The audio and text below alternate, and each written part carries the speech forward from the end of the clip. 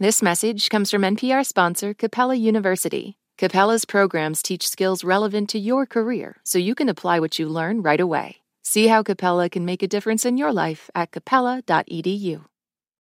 You're listening to Life Kit from NPR. Hey there, I'm Margaret Cirino, a producer over at Shortwave, NPR's science podcast, and I'm here to give you, dear Life Kit listener, the period talk.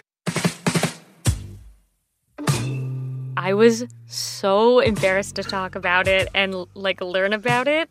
I just felt so embarrassed. I distinctly remember her taking a tampon and putting it in a cup of water, and it just whoosh. And it was the weirdest thing in the world. It was very clear that this is a secret, and so don't go home and ask about this. Okay, so one day when I was in the 5th grade, they pulled all the boys into one classroom, all the girls into another, sat us down to talk about our changing bodies. I don't think I was able to take it too seriously, but I'm an adult now, and I'm realizing how many different areas of my life it impacts. So I called up a couple experts and asked them, how would they give the period talk? I have so many ideas. That's Kristen Brandy, an OBGYN, abortion provider, and family planning doctor. We need to talk about everything together because all of us need to be on the same page about our bodies and how they work, regardless of the equipment that you personally own. I also talked to Mandy Tembo, who's a menstrual health researcher. It doesn't start with periods, but it starts with, teaching children to be comfortable with their bodies and not to be embarrassed or ashamed. It starts with body autonomy, this idea of knowing the different parts of your body by name and what they do and how they function. Learning to manage your period, no matter what stage of life you're in, allows you to take control of your health, your emotional well-being, your social life, even your finances. In this episode of Life Kit, we're going to get a new science-fueled period talk from 2 period experts. We'll discuss management strategies, period pain, when to talk to your doctor, and if your period is even something you need in the first place. Quick note, this isn't a substitute for medical advice. Think of it more as your own personal period dictionary.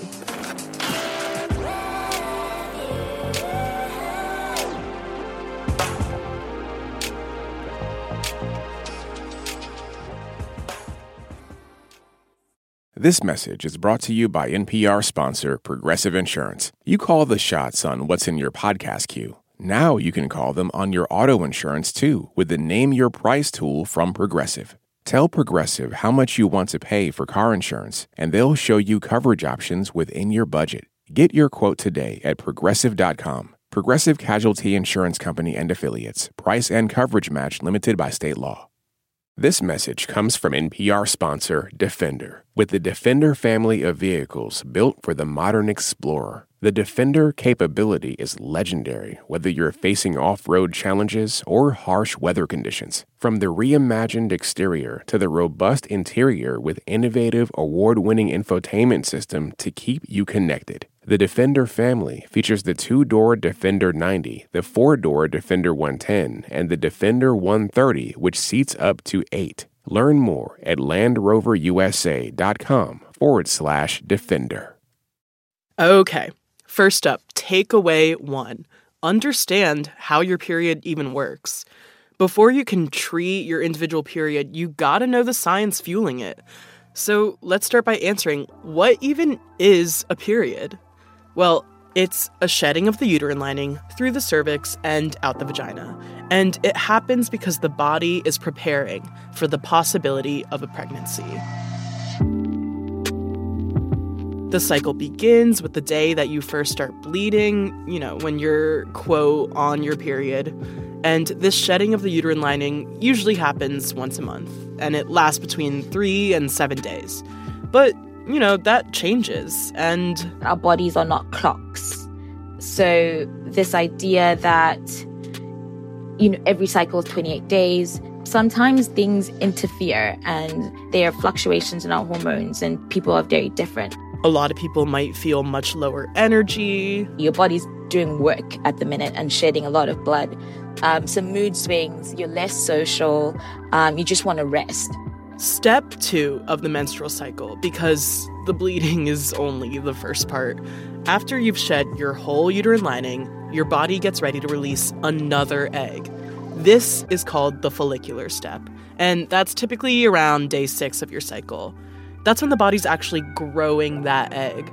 Mandy says the follicles are the little sacs in the ovaries that contain all the immature eggs. So you have all these hormones in your body that are stimulating the growing of the follicles. Like, Kristen says, follicle-stimulating hormone, or FSH. To signal to the ovary to get an egg ready so that it can be released by the time of ovulation.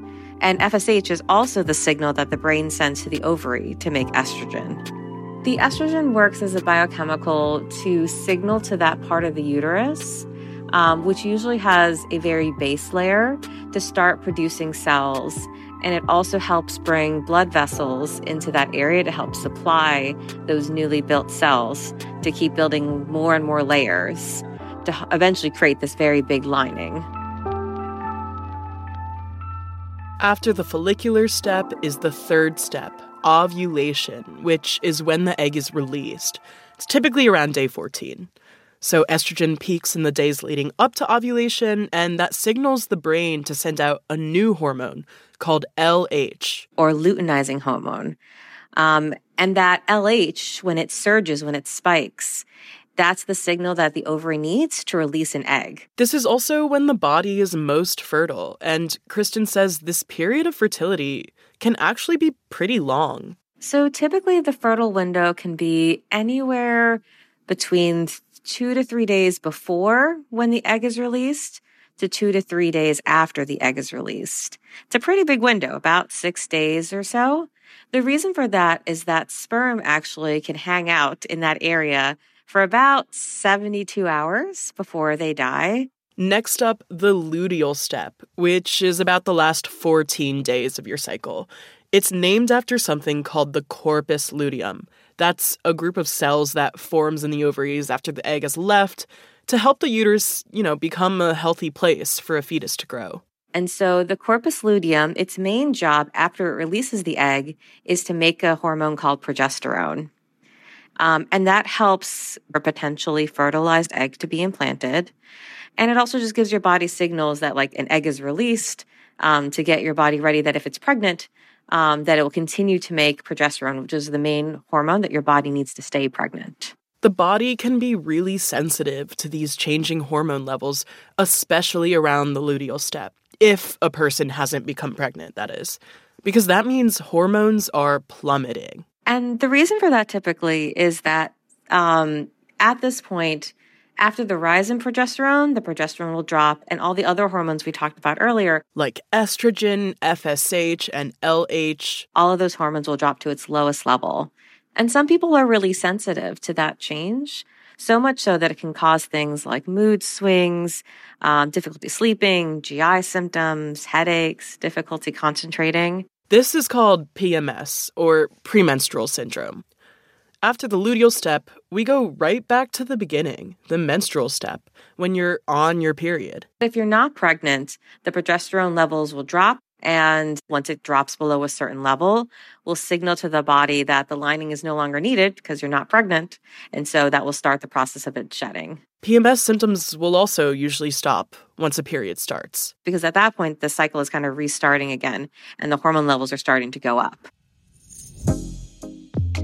Okay, so what do we do with all this info? This brings us to our second takeaway. Track your period. There are tons of apps out there that can help you log your cycle and symptoms. Or if you're concerned about data privacy, some apps promise not to share your data with third parties. Other researchers I talked to recommended apps like Clue, Groove, and Drip. Those all give you options to keep your data on your phone, and they can also help you track your fertility if it's something you want. Or you can do it the analog way, like I do, with a pen and paper. I mark on my calendar the day my period begins, and I usually just, do that with like a red dot. then however many days my menstrual step lasts. And now I have enough of a backlog of past periods that I can actually look at how long my average cycle is and predict when it's gonna start up again. So when you're thinking about what to track, start by asking what areas of your life your period affects, and vice versa.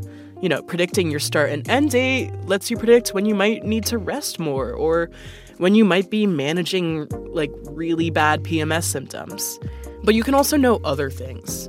How is your mood? What about your pain levels? Are you trying out a new form of contraception, and is it affecting your bleeding? Are you having sex on certain days? What does your discharge look like?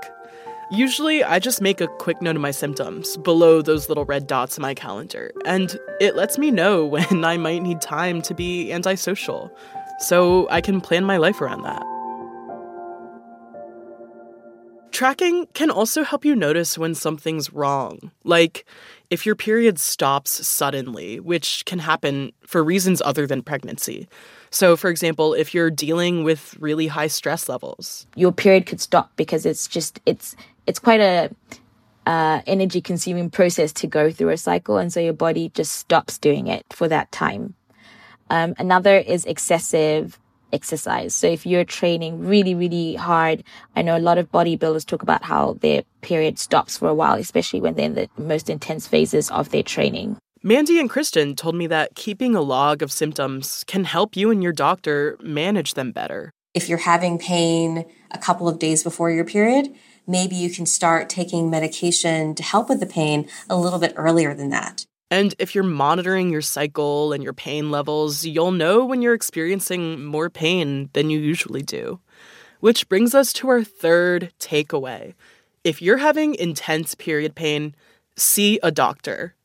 Now, pain is one of the most common period symptoms out there. Kristen even told me more than half of people who menstruate have pain at some point during their cycle. But usually that pain is mild. And what I mean by mild is that's something that if you took a little bit of over-the-counter pain medicine, or if you wait a little while and do supportive things like putting a hot pad on your stomach, it'll go away. Mandy says if your pain is stopping you from going about your day, see a doctor because it might be a sign of a common menstrual disorder, like fibroids. Which are growths in the uterus, and that can cause pain and discomfort. That can also prolong bleeding. So if you usually bleed for 4 or 5 days and now you're bleeding for 12 to 14 days, that's an indication that something might be wrong. Another common condition, ovarian cysts. I think a lot of people actually at some point in their lives will have a cyst, but that's because they usually just go away by themselves. But when they continue to grow, that can cause a lot of pain. And then in the very rare cases that if it's not addressed, they burst, that can be extreme pain. So if you feel sudden extreme pain or persistent pain over time, that might be an indication that you might have cysts. And a third one is endometriosis. That's when endometrial tissue, which is the tissue that makes up that inner lining of your uterus, grows outside of your uterus, like on your ovaries or fallopian tubes, or the tissue lining your pelvis. And because this tissue acts just like the cells lining your uterus, it grows and thickens. Except there's no way for it to exit your body as menstrual blood, so it becomes trapped. And that can actually lead to scar tissue and adhesions. It also can take decades to diagnose. It's 1 in 5 in certain parts of the world, and that can cause extreme pain and irregular bleeding as well. But, there are a myriad of reasons that you could be experiencing pain, and my encouragement would just be if you feel like something's wrong or something's different, is to just get it checked out. So yeah, managing your cycle starts with keeping track of it. But it also means knowing when to ask for help. I think the most important thing is knowing your body. So when the pain that you usually experience, which might be some light cramping, is different and is debilitating or makes you bend over, definitely something might be wrong and you might want to go to a doctor. When you talk with your doctor, make sure you have on hand any information about your cycle that you've collected. You can show them apps you use or any symptoms you've journaled. Remember, you know your body better than anyone else. It's also a good idea to think of the questions you want to ask ahead of time, because doctor appointments can go by pretty fast. And I know this is all a lot to keep tabs on, and it makes me wonder, do you even need a period? If you're not trying to get pregnant and you don't like having a period, it's not something that is necessary for your health or well-being. This brings us to our fourth takeaway. You can choose to stop your period completely with medication. So, for example, if you're taking the pills, you would skip the placebo pills and go straight into your next pack so that you're always at the same level of hormones. Methods like a hormonal IUD or an implant can sometimes keep you from having a period for years, Kristen says. There are some people that having a period is really problematic for them, and so it may be preferable to avoid having a period. There's other people on the transgender and gender non-binary spectrum where having a period may be dysphoric and may be incongruent with their gender identity. And so it may be really important for someone to use medications to stop having a period so they feel more like what their natural body should be. And all of those reasons are valid and great, and we should try to help support people if that's what they want. But if you're someone who wants to have your period, but maybe you just need a little help managing it, there are tons of options out there. Our last takeaway, pick the management strategy that works best for you. There's pads and tampons. There's menstrual cups, which are like these small little suction cups that collect all of your blood and then you can dump them out twice a day. A lot of people go for those because they're a one-time investment. And they're reusable, too, so better for the environment. There's also reusable pads. And there's period underwear. So period underwear, it's just you'd wear them like normal underwear, but they absorb menstrual flow. There's also menstrual sponges. And essentially, you would insert it the way you would a tampon or a cup, and it functions as a literal sponge. So it absorbs the flow, and then you take it out, wash it out, and then reinsert. And there's the disc. It blocks the flow from coming out, collects it, and then you take it out much like a cup and pour it out, and then put the disc back in. Another option is to use no product, and that's called free bleeding. So not using anything at all, and just allowing yourself to just bleed through.